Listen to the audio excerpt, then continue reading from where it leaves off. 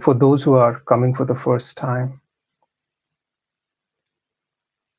as I speak, you will notice there will be silence in between my words.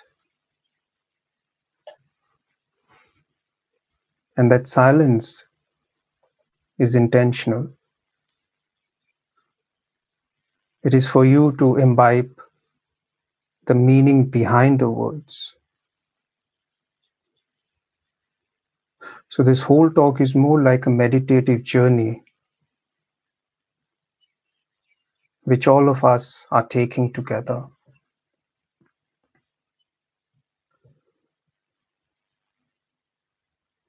Years back, when I was a young boy in late 80s,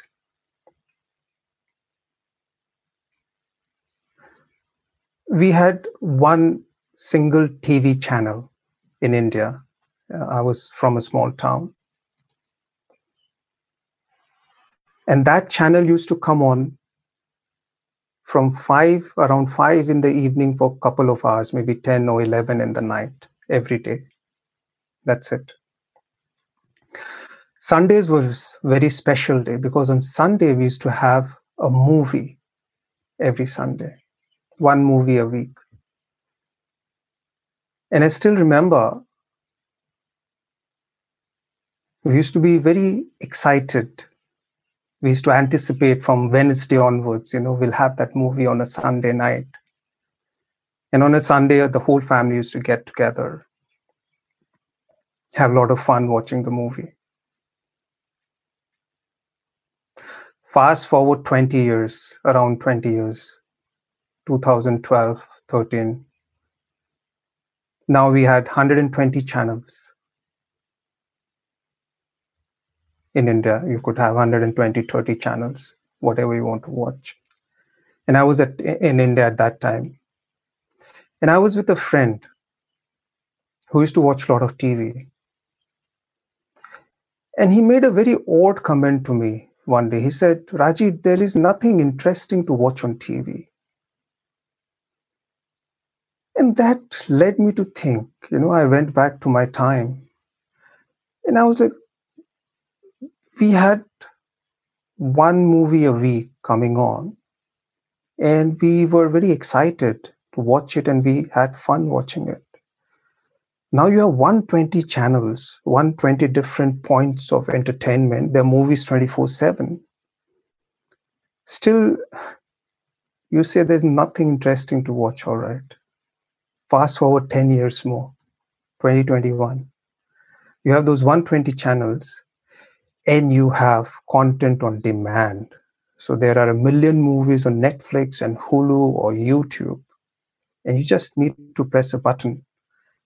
And you don't have to wait, like in TV, even if you had 120 channels, you had to wait for the next episode. It would take a week's time to come in. But now it's instant. You don't have to wait. The consumption depends on your appetite. So you can binge watch. I don't think so binge watching was even a word maybe 10 years back. So now you can binge watch 20 episodes one day, back to back.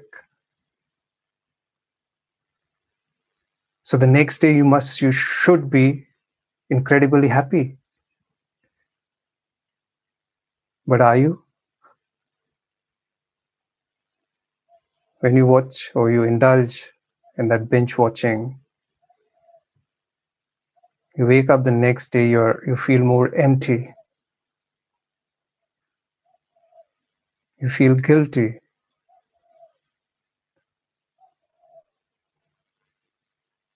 You feel depressed. You feel life has no meaning. And then you start that consumption again. And that is the age we are living in. There is overload. There is excessive, there is obscene amount of content and entertainment and things. and there is instant gratification. So these are two things. There is excessive, and then the ability to gratify ourselves quickly, instantaneously. And both things go hand in hand. And this excess is not only in our daily life, it reflects in our society, it reflects in countries, it reflects in the world. Do you know what is the annual defense budget of the world? I think it's around $2 trillion. So we are spending $2 trillion in making things which are great at killing others. Can you imagine that excess? We have more than 15,000 nuclear warheads. What are we going to do with them? They say a country should not have more than 100 warheads, because if you use those 100 warheads, nuclear warheads, you will not only destroy the enemy, you will eventually, that nuclear holocaust or winter will destroy you as well. So say US uses 100 warheads on any country, USSR. USSR is wiped out, but that will also wipe out US. So logically, no country should have more than 100 warheads. It's redundant. But you see, every country has more than thousands and thousands of these warheads. So this culture of excess, this culture of obscene overabundance,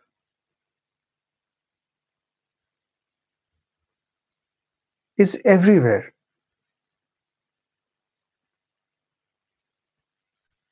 You want to have sexual experience? Go on hundreds of apps, hook up, one night stand. You can have sexual escapades to your heart's content.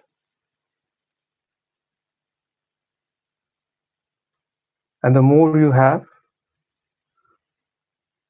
the more depressed you feel. Now, why is that?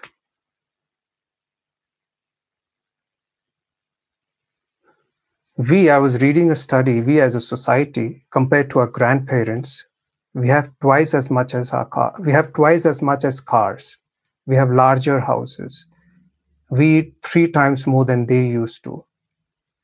We have much more abundance, luxury things, big TVs, faster cars, more clothes, more food, more options.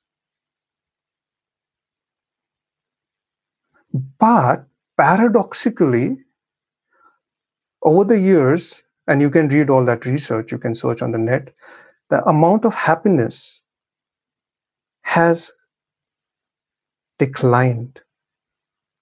Not only that, there is a mental health crisis. Depression and anxiety in the last few years have skyrocketed. It's off the charts.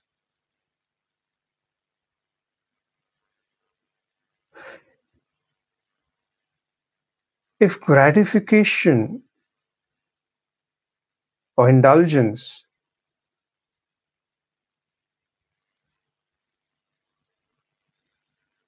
could make us content, complete, whole,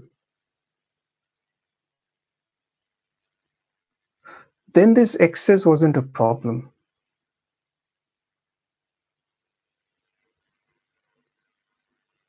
But sadly, it does not.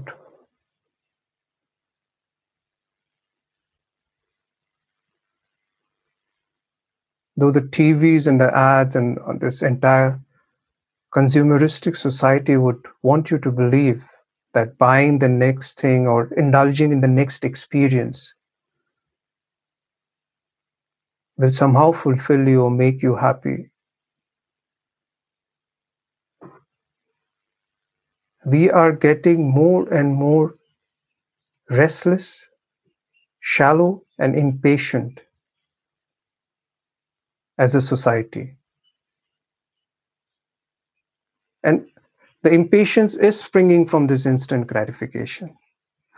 Go, just to test the patience of the people, go on a red light, and when it turns green, just wait there for 3 seconds. Just 3 seconds. You will hear a honk. You will hear a honk, someone honking. Why? Impatience.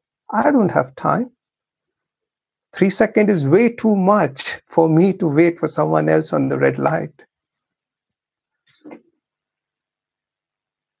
But with all this impatience, with all this gratification, why are we getting more depressed? And I've yet to come across someone who says, my God, I have so many excess of friends, close friends. I've never heard someone say that. Oh my God, I have so many people I can talk to and they are so connected to me. People would have hardly 1 or 2 people with whom they're connected, not even that. So in terms of human connection and that love, everything is shrinking. But in terms of indulgence and gratification, we are having more and more and more and more. I'll give you a very interesting example. We landed on the moon in 1969. And so we had this lunar module, which had computers in it. Now you'll be surprised, the computer there, their memory RAM was 4 MB only. The phone in your pocket has 4 GB of RAM minimum. The processor on the lunar module was, I think it was 0.04 megahertz, and your phone would be at least 3 megahertz. So the phone that you carry in your pocket is thousands of times more powerful than the technology they used to go to the moon. What do you do with that technology? You order food, you leave nasty comments with people you don't like, and obviously you look for sex.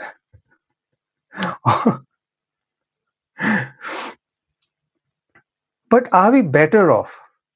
Jokes aside, does that technology, that leap from 50 years, there's a huge leap. What I'm trying to say, we have come from having the technology which powers a rocket to having that in our pockets. So technology is going up, life is going down.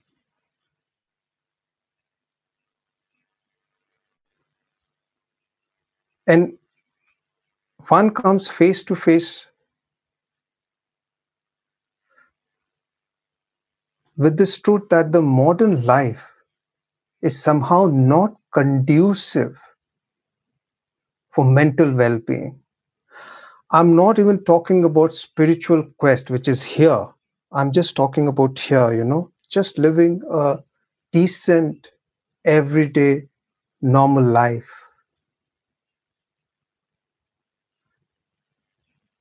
Modern life is not conducive to that.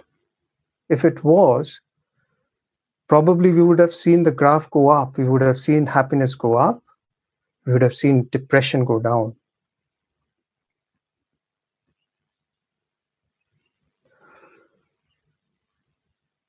So unfortunately, happiness is not on sale on your local mall. You can't buy it there.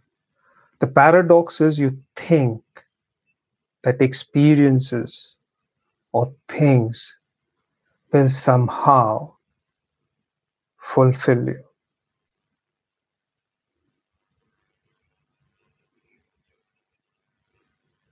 But they don't.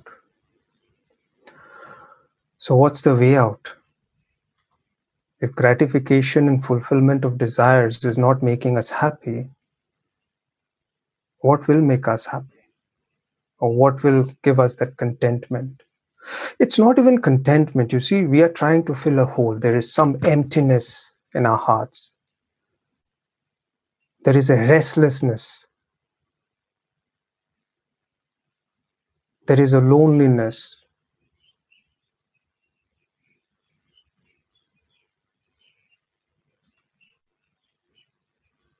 And somehow we're trying to fill that.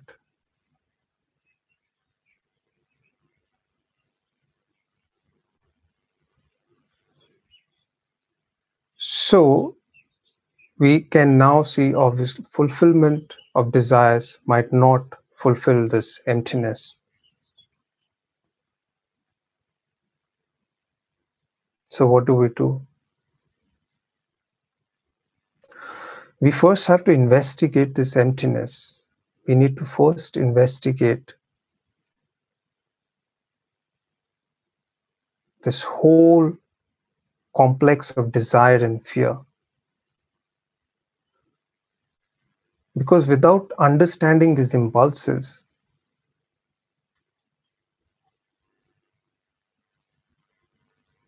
we can never unravel the complex roots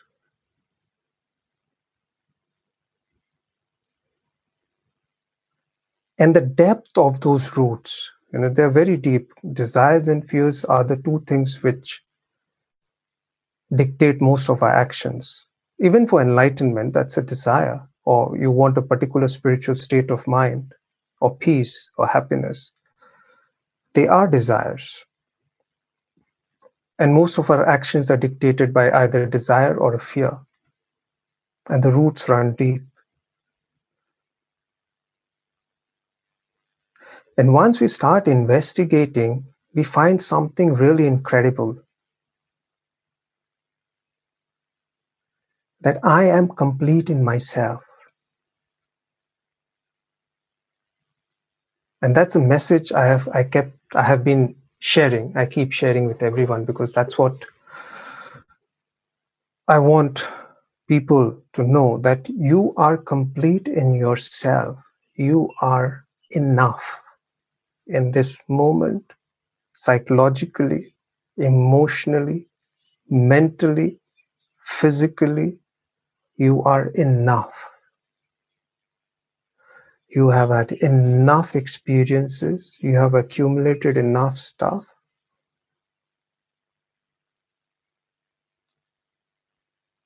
Realize that you're complete and enough. And even if you accept that, even on an intellectual level, that I'm complete in myself, I don't need anything from outside to fulfill me, to complete me.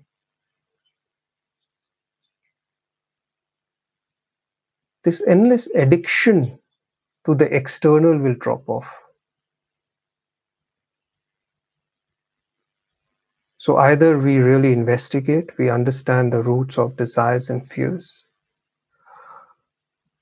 or we accept or realize that we are complete in ourselves. That no amount of sex or relationship or food or Netflix can fill that hole.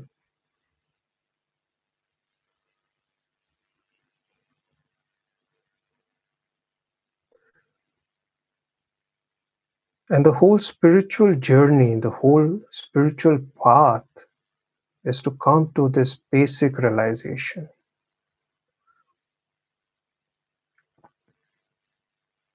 That nothing of value can come from outside.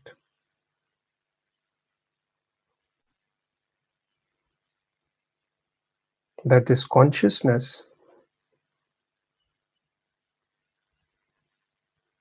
is not only complete, it overflows.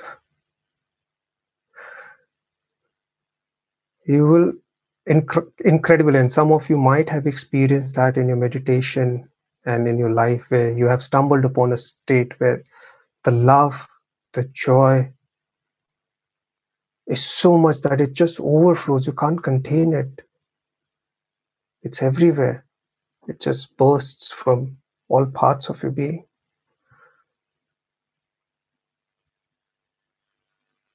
And imagine if we as a society can function from that incredible state, how would the world look? How would the society look? How would your neighbors look? Instead, everyone trying to fill this hole, everyone says, I have more and enough, and I can give and share.